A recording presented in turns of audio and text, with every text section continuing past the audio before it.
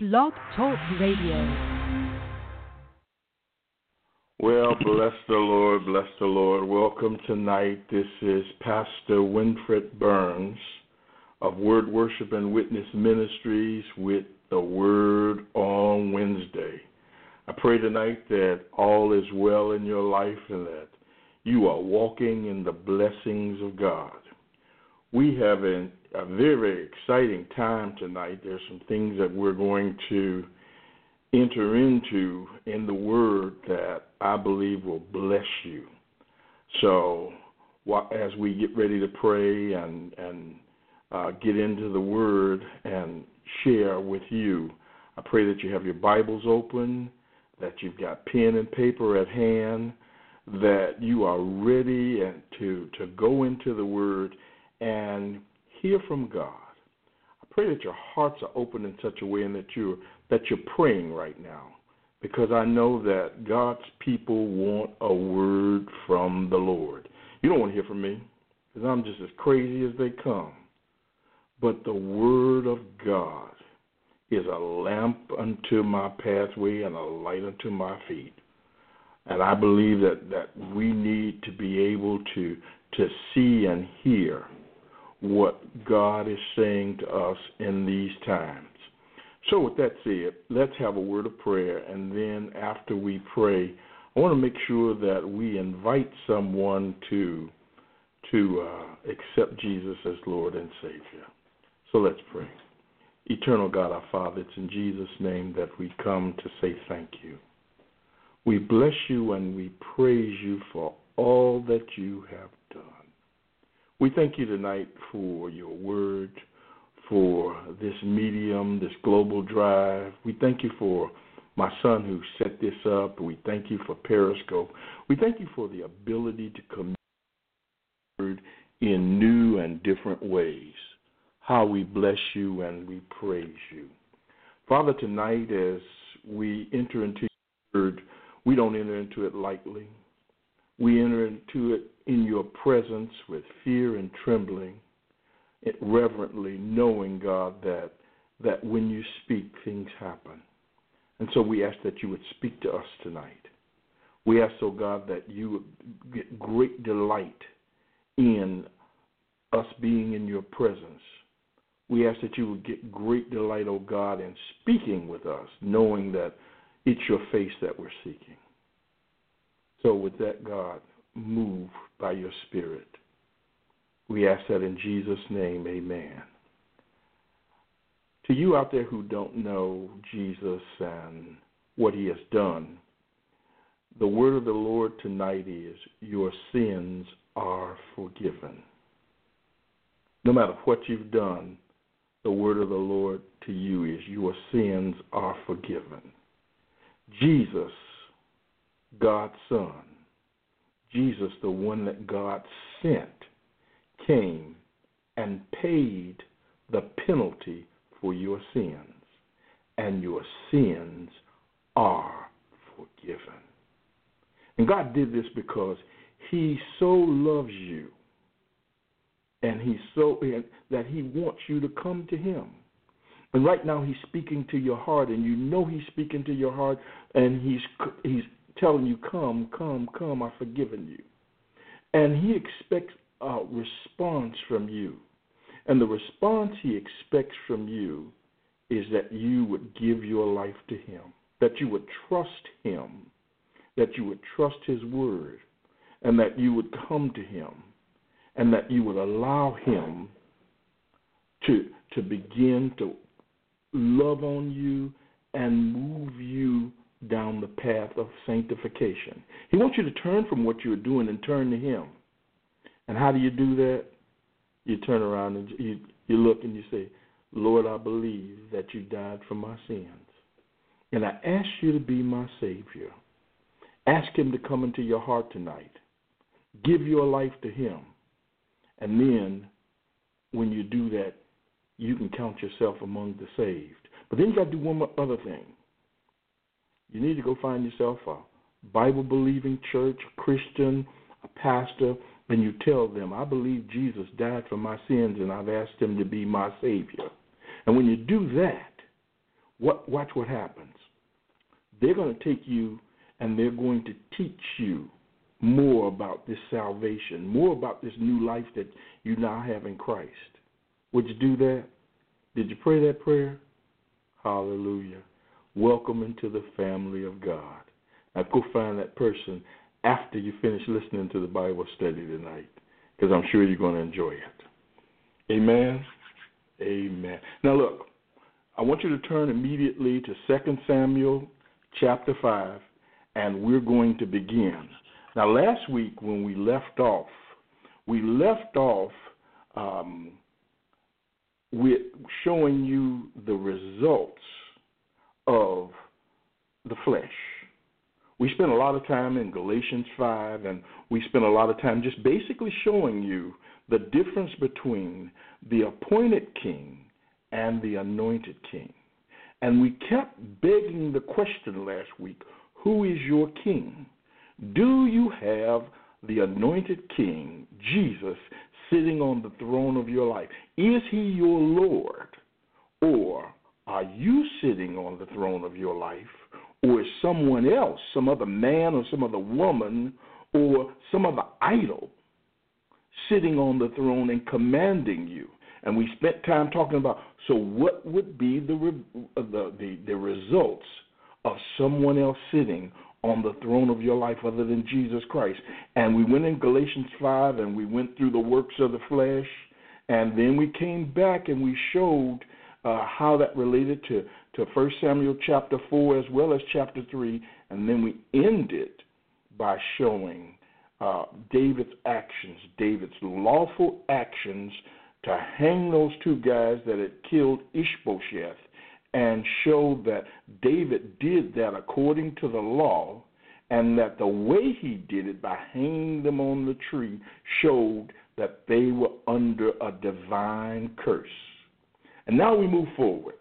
And as we move forward tonight, we're going to see what happens with our anointed king. So I want us to first understand the title of the lesson. The title of the lesson tonight is God's Anointed King Revealed. And all throughout this chapter, that's what we're going to look at. We're going to look at how God reveals David as his anointed king, and as you'll see how God's Spirit is active in everything that David does. So let's go here. And I'm reading 2 Samuel, chapter 5, and I'm going to start reading at verse 1. The other thing tonight that I want to tell you, even before I start reading, is I'm also going to make reference. I will read out of the NIV, but I'll make references from the King James. And again, the reason that I'm going to do that is because sometimes in the NIV, when they begin to translate words, they translate a concept, they translate a principle, and they translate in such a way that they make things read smooth, they make things read in such a way that we in 2017 can understand them better. But in translating, sometimes they lose some of the meaning. And King James, as well as the English Standard Bible, the New American Standard Bible, and a couple of others, do a better job going word for word. And that's what we're after tonight. We're after some of the meanings of things. So you'll see me switch between NIV and King James when I think that King James gives us a better sense of what the writer has actually written. Amen? So let's read at verse 1. It says, all the tribes of Israel came to David at Hebron and said, we are your own flesh and blood. In the past, while Saul was king over us, you were the one who led Israel on their military campaigns. And the Lord said to you, you will shepherd my people Israel, and you will become their ruler. Now, what we're seeing here is God reveal his king because he is fulfilling a word, a prophetic word given by Samuel to David. And we've known all along that this is God's anointed king, and we've seen as we've walked through 1 Samuel all of the obstacles that David faced with that anointing. And so what I want to do is I want to go back a little bit, and I want to show you how God is now bringing his word to pass.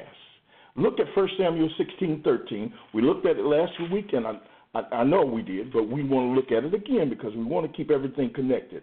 1 Samuel 16:13. What does it say? It says, "So Samuel took the horn of oil and anointed him in the presence of his brothers. And from that day on, the Spirit of the Lord came upon David in power." So, remember, David's a teenager. He gets the anointing, the Spirit of the Lord comes upon him, and then he serves Saul, he kills Goliath, he does a number of things, and he's on the run for years and years and years, and he already has that anointing, but the prophetic word does not come to fulfillment for approximately about 20 years. Go over to Isaiah 55:10 and 11, because some of you right now have a prophetic word over your lives. God has said something to you. He has anointed you for something, and it has not been fulfilled. It has not borne fruit yet. You know you have a calling. You know you have anointing, but sometimes we're frustrated in the waiting. Well, the word of the Lord tonight that I want to share with you is in Isaiah 55. Flip over to Isaiah 55.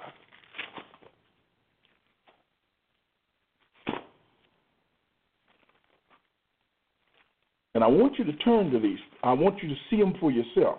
It's important that when I call a passage out, that you go to that passage, because I can read you the word, you can hear it, but when you see it and allow God to speak to you individually as well as us collectively, you begin to see the power of the promise that he's given in your life, and you are strengthened. Listen, it's one of those things where it's one thing for me to tell you about it, and another thing for you to experience it for yourself. And I've discovered that when I'm reading the Word of God, when I'm meditating on the Word of God, I'm literally experiencing that Word. And that's what you want to do. You want to experience the Word of God. Isaiah 55, verse 10 says, "As the rain and the snow come down from heaven, and do not return to it without watering the earth and making it bud and flourish, so that it yields seed for the sower and bread for the eater, so is my word that goes out from my mouth. It will not return to me empty, but will accomplish what I desire and achieve the purpose for which I sent it." The word of God, the word that you receive from God, the anointing that you receive from God will not be frustrated. It is not a dud. They didn't hand you a gun with a bullet that wouldn't fire off right. God gives you a word, and his word will come to pass. It will produce the fruit in your life that it is to produce. It will not return to God void, but will accomplish its purpose in your life, and you can take that to the bank. So God told David when he was approximately 7, he anointed it and told him that he was going to be king when he was about 17 years old. And guess what? He done been through hell and high water several times, and now it's the point in time where the word is coming to pass. Go back to it now. I got to turn back to 2 Samuel. I need to put my finger in there. That way I won't have to do all of this flipping.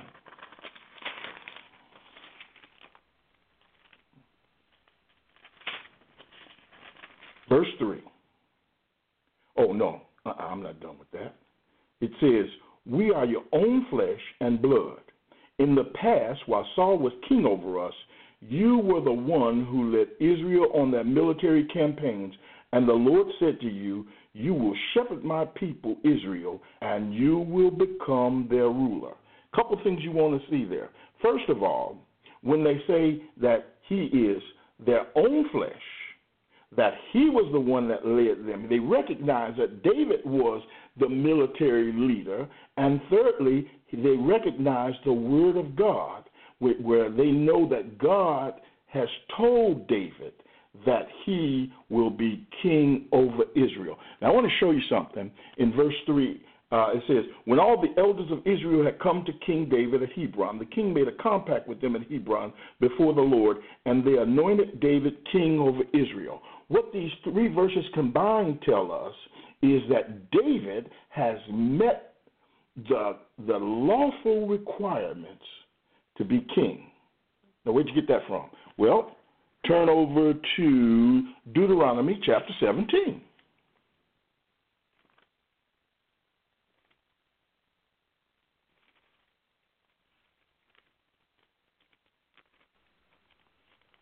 You know, long before David came on the scene, God knew that they were going to ask for a king. Look at 17:14. When you enter the land the Lord your God is giving you, and have taken possession of it, and settled in it, and you say, let us set a king over us like all the nations around us, be sure to, watch this now, to appoint over you, number one, the king the Lord your God chooses. Go back to verse 3. You're the one, David. You're the one that God has chosen. Secondly, he must be from among your own brothers. Do not place a foreigner over you, one who is not a brother Israelite. What does it say in verse 2? He says, we are your own flesh. He's their brother. Thirdly, he says, do not place a foreigner over you, one who is not an Israelite. The king, moreover, must not acquire great numbers of horses for himself, or make the people return to Egypt to get more of them. For the Lord has told you, you are not to go back that way again. He must not take many wives, or his heart will be led astray. He must not accumulate large amounts of silver and gold. When he takes the throne of his kingdom, he is to write for himself on a scroll a copy of this law, taken from that of the priests who are Levites. It is to be with him, and he is to read it all the days of his life, so that he may learn to revere the Lord his God and follow carefully all the words of this law and these decrees, and not consider himself better than his brothers, and turn from the law to the right or to the left. Then he and his descendants will reign a long time over his kingdom of Israel. So what are the requirements? He is to be chosen by God. He's to be a fellow Israelite. He can't have too many wives. He must not accumulate much silver or gold. And in the New Testament, what that sounds like is not be greedy for filthy lucre. Remember that passage? A man of the word and under the word. And he must not think that just because he's king, that he's better than anybody else, and the word does not apply to him. He has to be a person who is submitted to the word of God. He has to be a person who understands that he is really not the king. He's just an agent of the King of Kings. Amen? Amen. So that's the thing that you really should see here. And what does this remind you of? I ain't going to say it yet. Let's go to verse 4. David was 30 years old when he became king, and he reigned 40 years. In Hebron, he reigned over Judah 7 years and 6 months, and in Jerusalem he reigned over all Israel and Judah 33 years. So David doesn't become king until he's 37 years old. And then from there, he's reigned over Judah already for 7 years. And now he's going to reign over Israel for another 33 years. God reveals his anointed king, who has been in the wilderness being made, who has been in the wilderness being tested, who has been in the wilderness learning how to be a king, being tested because the job of a king is to protect, being tested in fighting and driving out the enemy. David has passed the test. Now he has been anointed king. The people see it. God has spoken, and God's word comes to pass. Sometimes when the word doesn't manifest itself immediately in our lives, we sometimes think, maybe I heard that wrong. Maybe that's not for me. Maybe it's not going to come to pass. But I want you to take a look at a passage in 2 Peter. I want you to see what Peter tells us concerning the Word of God. Turn to 2 Peter chapter 3.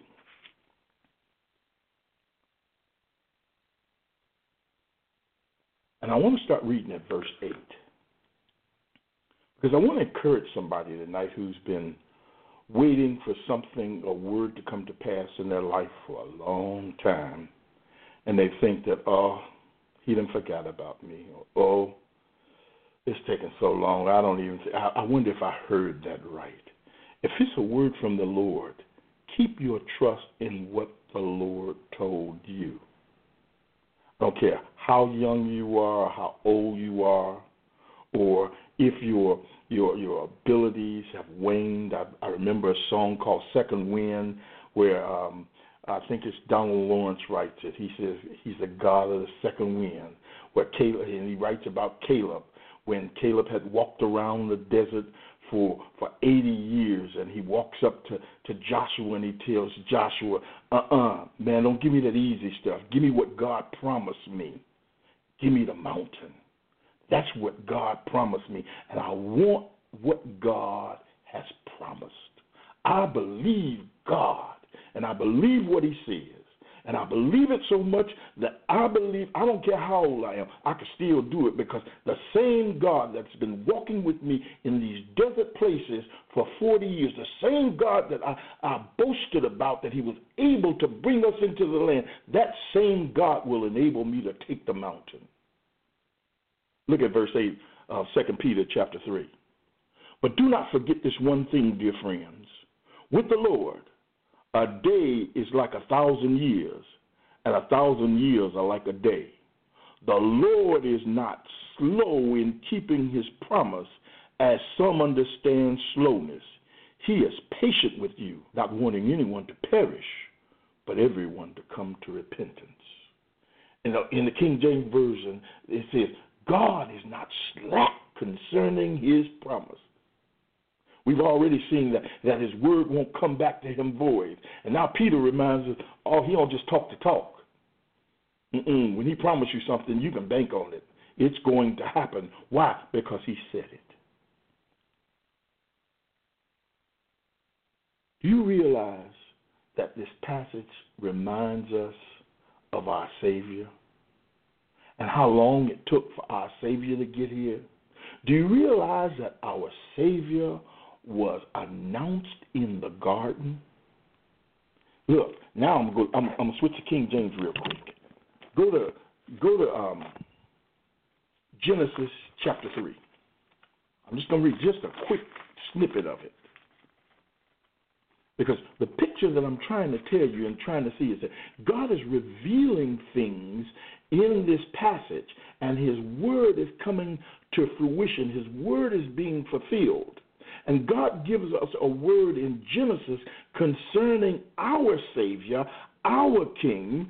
He gives it to us in Genesis, and it is, I don't even know how many years later that he finally shows up. Look at chapter 3, verse 5. Not 5. What is that? It's 3:15. I'm sorry. I missed the one. It says, here's his promise. And I will put enmity between thee and the woman, and between thy seed and her seed. It shall bruise thy head, and thou shalt bruise his heel.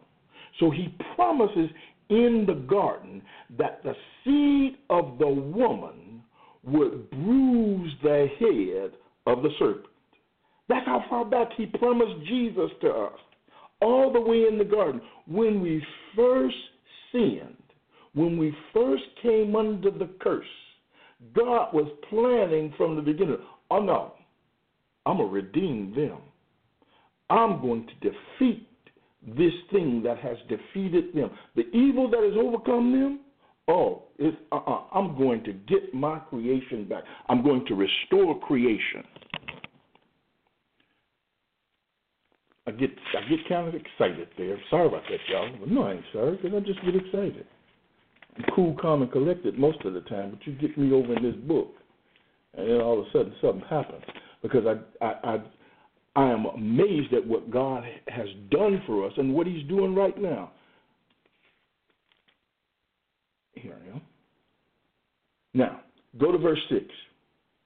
The king and his men marched to Jerusalem to attack the Jebusites who lived there. The Jebusites said to David, "You will not get in here. Even the blind and the lame can ward you off." They thought, David could not get in here.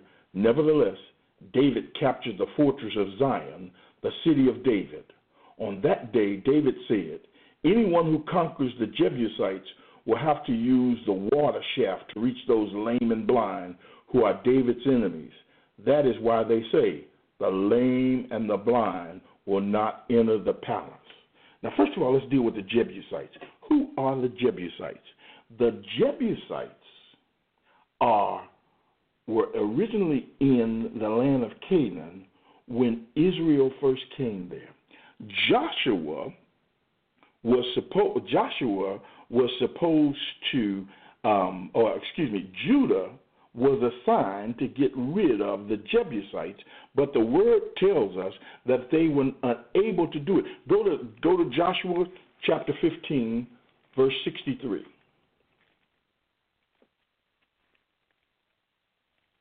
And these people also were under a curse because they were designated for destruction. Stay at 1563 and then go to Deuteronomy 20:17. I need you to see this. I need you to see that, and I'm being painfully specific tonight, simply because I want us to understand that nothing is happening by accident. This is all God's word being brought to fulfillment. Deuteronomy chapter 20, verse 17. I'll read 16. However, in the cities of the nation the Lord your God is giving you as an inheritance, do not leave alive anything that breathes. Completely destroy them. The Hittites, Amorites, Canaanites, Perizzites, Hivites, and Jebusites, as the Lord your God has commanded you. I'm going to read verse 18 too. Otherwise, they will teach you to follow all the detestable things they do in worshiping their gods, and you will sin against the Lord your God. Now go over to Joshua 15. I don't know how far I'm going to get today. 1563. Judah could not dislodge the Jebusites who were living in Jerusalem. To this day, the Jebusites live there with the people of Judah. Now, God had given a command that they were to be destroyed. Judah does not destroy them. The Jebusites now sit in what is Jerusalem, and it's up on a hill, and they think nobody can get to them, and they tell David, man, I know you want to get up in here. I know you think you're going to do this, that, and the other does, but you can't get up in here. Matter of fact, we ain't even got to defend ourselves. The blind and the lame, that's all we need, because we got this down tight. You can't have this. There are some people that have been saying that to you in your life, but your anointed king, the anointed king, is going to show that when you have the power of God, when the king that you serve has the anointing of God, they're going down. Because what does the word say? He says he drove them out. God gave him. When your anointed king has divine revelation. That's right. The God's Spirit works in the anointed king by giving him divine insight. The king that you serve, the king that sits on the throne of your life, not the Ishbosheths, but the king that God has anointed, has divine insight into the enemy and will allow you to overcome and take what God has for you. The inheritance that God had for Israel is now being possessed by the anointed King David. Because the word says, David then took up residence in the fortress and called it the city of David. He built up the area around it from the supporting terraces inward, and he became more and more powerful because, why? Not because he was so smart, not because he was stronger than anybody else, not because he was wise, not because he was a great tactician, not because of his great strategy. What does it say? Because the Lord God Almighty was with him. Look at Isaiah 61, verse 3. Because, see, I want you to know that, I want you to see what God is doing through Jesus with us today. Isaiah 61, verse 1, rather.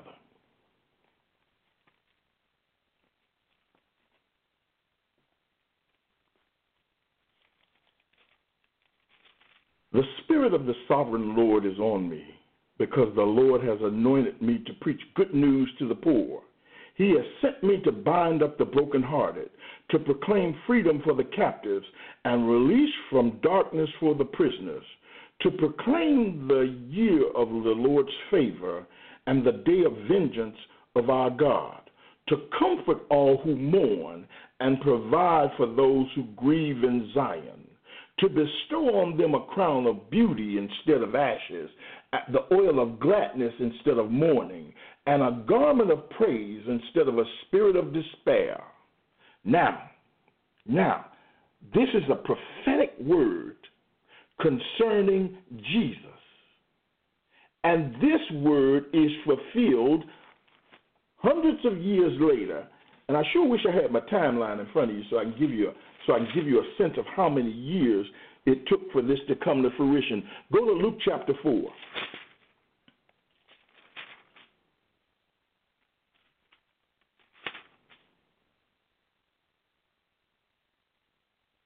Verse 18. Remember now, he has been anointed by the Spirit of God in baptism. The Spirit of God came upon him in the form of on a dove, and we heard from heaven, "This is my beloved Son, in whom I am well pleased." Look what it says in 18. The Spirit of, this is Jesus. Well, now, I'm going to go to 16. He went to Nazareth where he had been brought up, and on the Sabbath day he went into the synagogue, as was his custom, and he stood up to read. The scroll of the prophet Isaiah was handed to him. Unrolling it, he found the place where it was written, "The Spirit of the Lord is on me, because he has anointed me to preach good news to the poor. He has sent me to proclaim freedom for the prisoners and recovery of sight for the blind, to release the oppressed, to proclaim the year of the Lord's favor." Then he rolled up the scroll and gave it back to the attendant and sat down.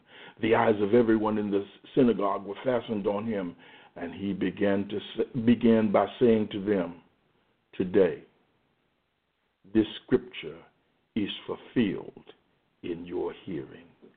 Jesus announces that the prophecy of Isaiah, that the promise of God began in the garden was now fulfilled in him.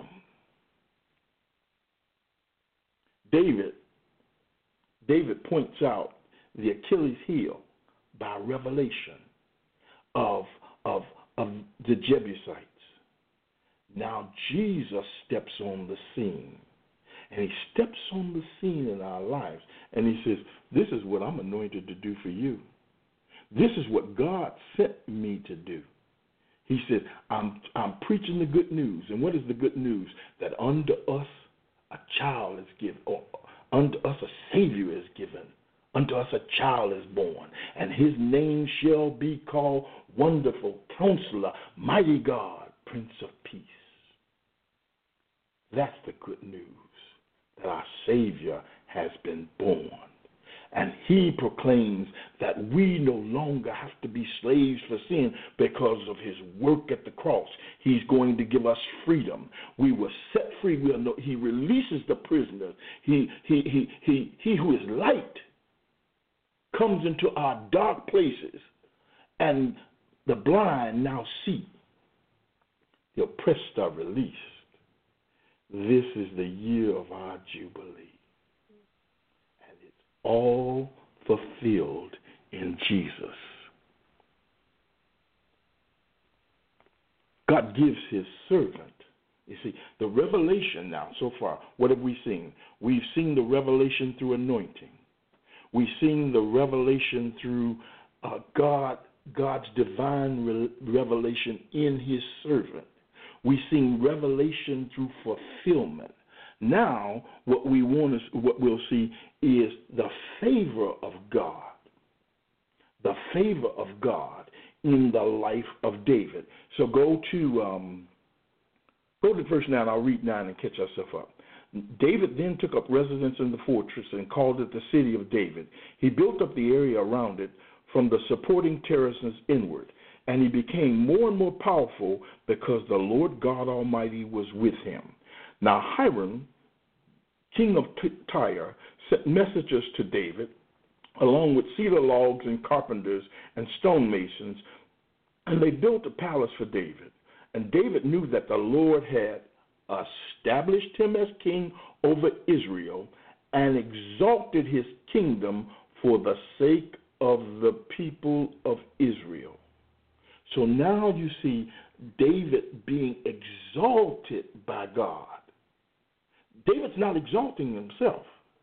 God is exalting David by having another king come and voluntarily say, look, we can build your house. That's the favor of God on the life of his anointed. God's anointed has favor with him.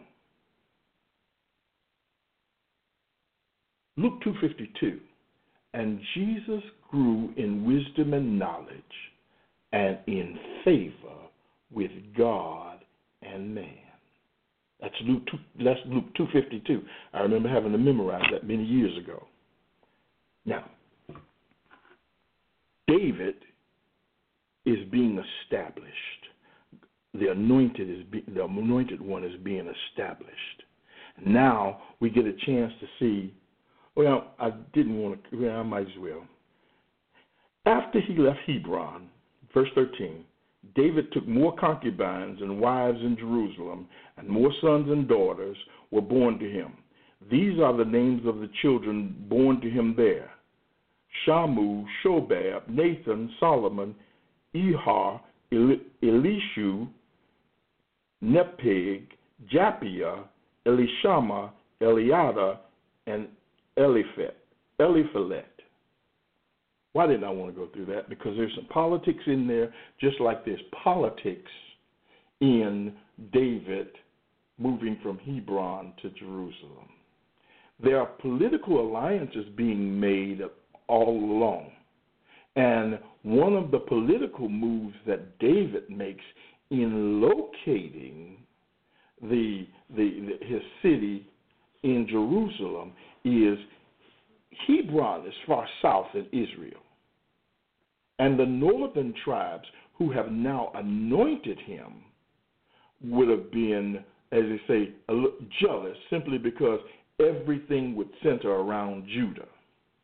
But when he moves north into the territory that borders Judah, into an area that is basically Benjamin, now all of a sudden, and remember, Saul was from Benjamin, and then he's married into different families for the sake of politics to bring peace.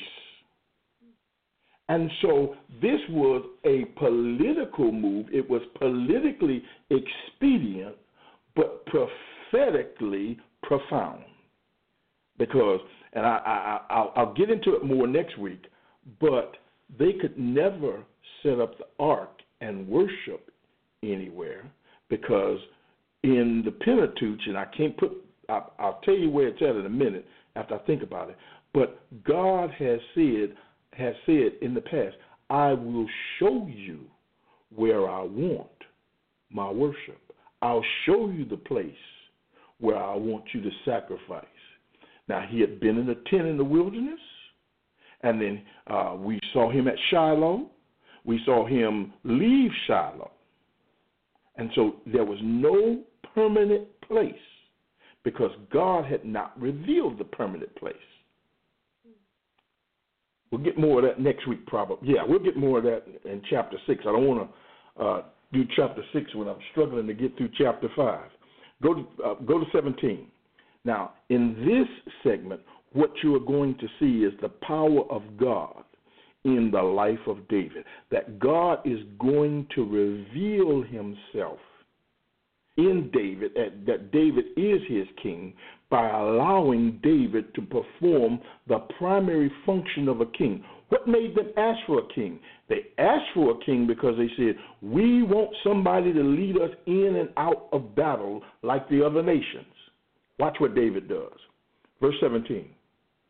When the Philistines heard that David had been anointed king over Israel, they went up in full force to search for him. But David heard about it and went down to the stronghold. Now the Philistines had come and spread out in the valley of Rephaim. So David inquired of the Lord, shall I go and attack the Philistines? Will you hand them over to me? The Lord answered him, go, for I will surely hand the Philistines over to you. Stop for a minute. Watch. The valley of Rephaim is basically the valley of the giants. That's what the Rephaim were. They were giants. And you see them back in Genesis. And you see there were Rephaims and Anakims, I think is the name of it. I might be saying it wrong because Goliath was one of those. And those are giants. And so, watch this, because I'm gonna show you something. They come into a place of the giants. These are the same Philistines that had defeated Saul and was overrunning the land. And David now, who is the king, is challenged by them. And it says he went down into the stronghold. And what that means is he didn't stay in Jerusalem because they were out in the valley. That's where the enemy was. Now, David could have holed up in Jerusalem and said the same thing because he's improved Jerusalem. He could have said the same thing that the Jebusites said, oh, they can't get me here. But David's job as king was to go forward and lead the people into battle. And so David, unlike Saul, stops before the Lord and say, hey, first of all, he goes down in the stronghold. What's stronghold? The stronghold is the caves of Adullam. He goes into a place where he's been before because he knows how to maneuver in a cave. Some of the places that you've been in the past, some of the things that you are doing right now, some of the obstacles that you face, you've already been prepared for because you was down in the cave before. Let me get political right now. I ain't worried about no Trump. We're not worried about these political surges. We faced this mess before. This is easy. Go ask your mama. Go ask your granddaddy. They will tell you about Jim Crow. They will tell you about grits and grease. They will tell you about chitlins. They will tell you, hey, we know how to make it, so this don't bother us. That's just politics. And on top of all of that, we don't even have to go back there anymore because we got a God. We have an anointed king. And so David goes down and he gets in position, and I'm not talking about just in a position to fight. He gets in the right position to lead. And the first thing that he does is he goes before the Lord and says, okay, how are we going to fight this? Shall I go up? And will you give them into my hand? Do you ever see Saul doing that? Do you ever see the fleshly king bowing down and saying, Lord, this is your fight. You know that, don't you? Now tell me how you want me to, what you want me to do in the fight. Though the anointed king knows how to bow, the anointed king knows how to work with God. The anointed king knows how to work for God by getting on the same page as God. Let me stop for a second. Turn to John chapter 5. Watch your anointed king right quick. Watch the anointed king. John chapter 5.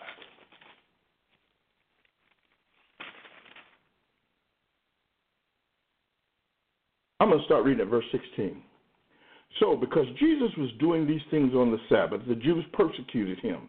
Jesus said to them, my Father is always at work to do this to this very day, and I too am working.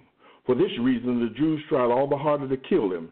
Not only was he breaking the Sabbath, but he was even calling God his own Father, making himself equal with God. Jesus gave them this answer, I tell you the truth. The Son can do nothing by himself. He can do only what he sees his Father doing, because whatever the Father does, the Son also does. For the Father loves the Son and shows him all that he does. Yes, to your amazement, he will show him even greater things than these. Now turn over to John 8:55. I'll read the whole thing if you let me, but I don't have time tonight. 8:55.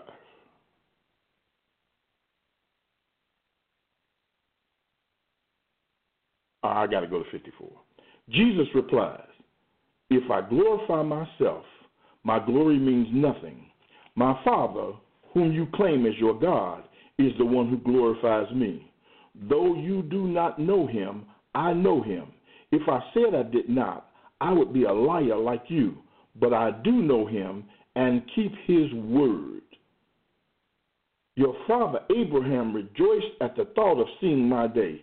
He saw it and was glad. You see, what we're trying to show you is that Jesus works in concert with the Father, and the only thing he does is what the Father shows him to do. That's the actions of an anointed king. He is in concert with the power. He is in concert and submits himself to the Word of God and does what God tells him to do. And David, unlike Saul, will go to the Father and he will submit himself to the Father and he will say, what do you want me to do?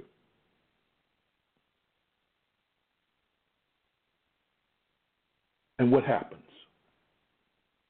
The Lord answered him, and I'm at 19b right now. The Lord answered him, go, for I will surely hand the Philistines over to you.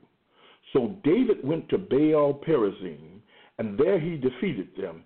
He said, as waters break out, the Lord has broken out against my enemies before me.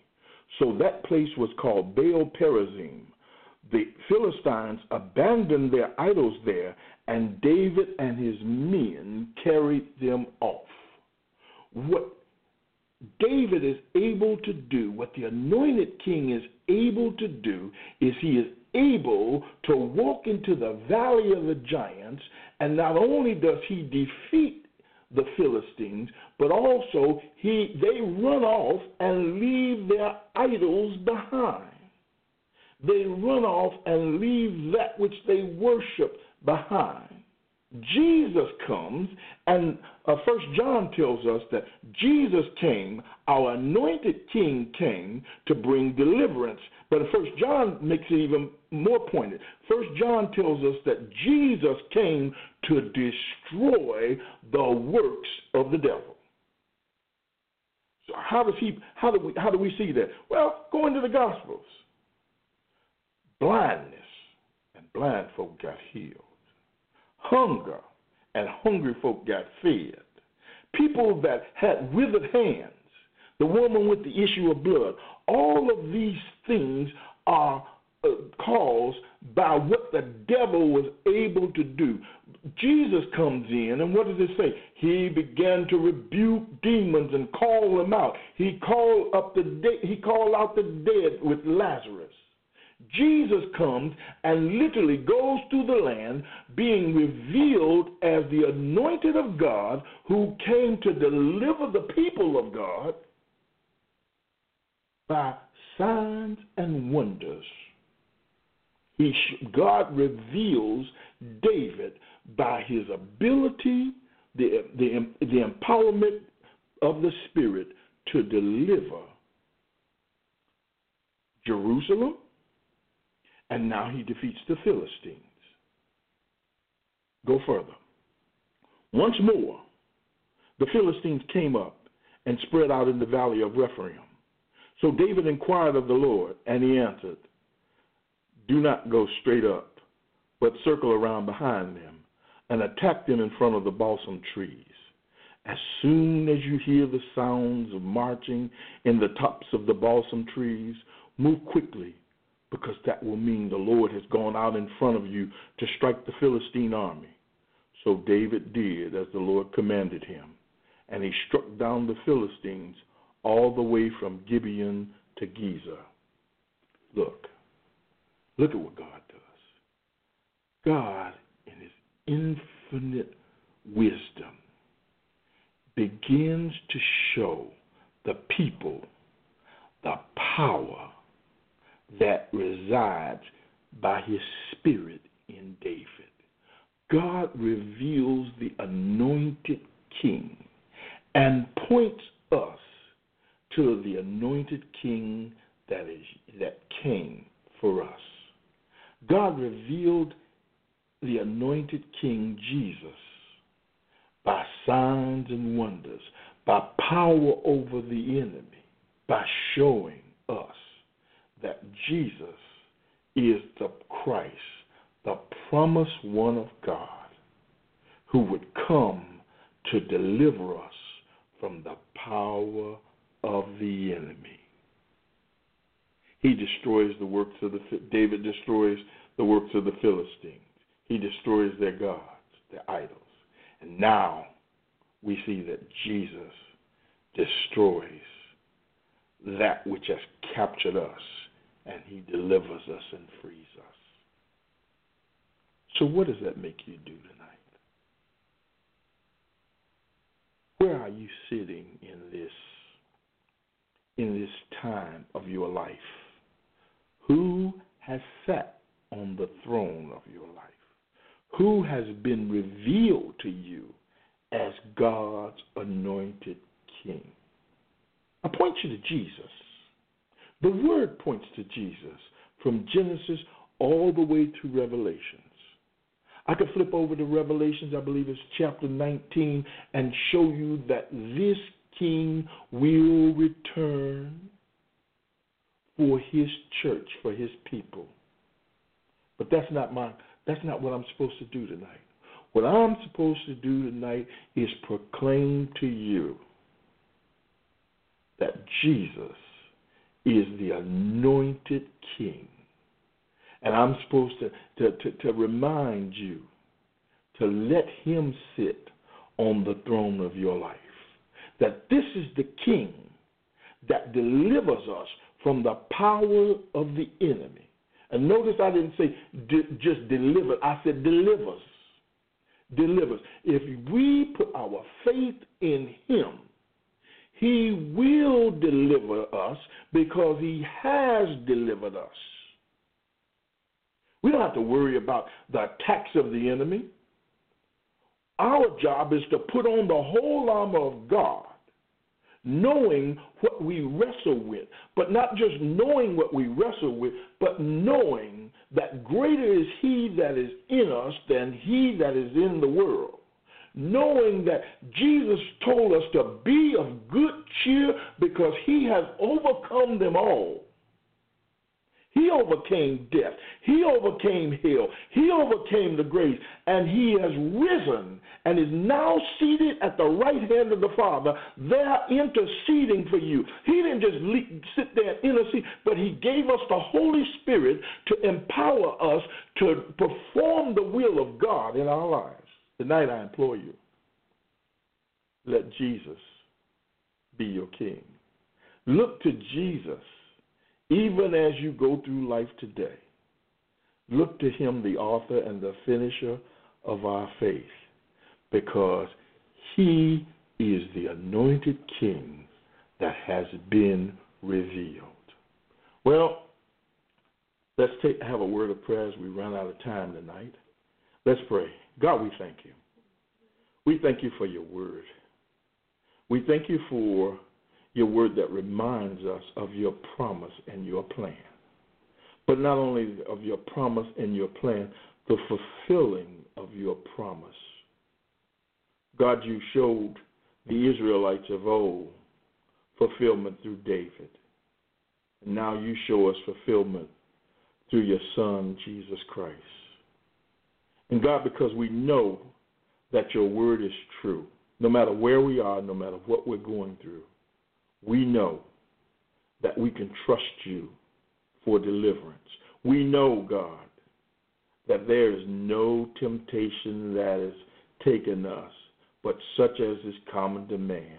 And with that temptation, you'll provide a way of escape. We know, God, that there's no trial that you won't bring us through. We know, God, that you are more than a conqueror for us. We know, God, that you are coming back for us to finish what has been started, to bring absolute fulfillment. And so, even tonight we say, come, Lord Jesus, come quickly. For we hold on by faith. By faith and not by sight, because we want to please you, O God. We know that without faith it's impossible to please you, and that you are a rewarder of those who diligently seek you. So we seek hard after you, O King. We bless you and we praise you. In Jesus' name, amen.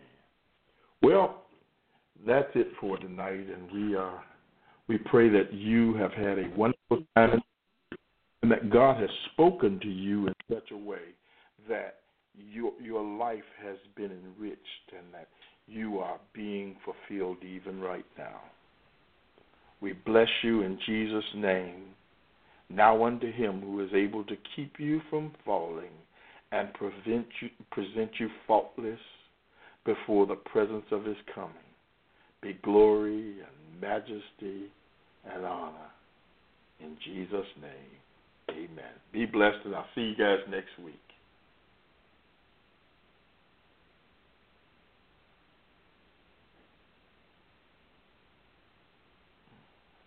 What's the further?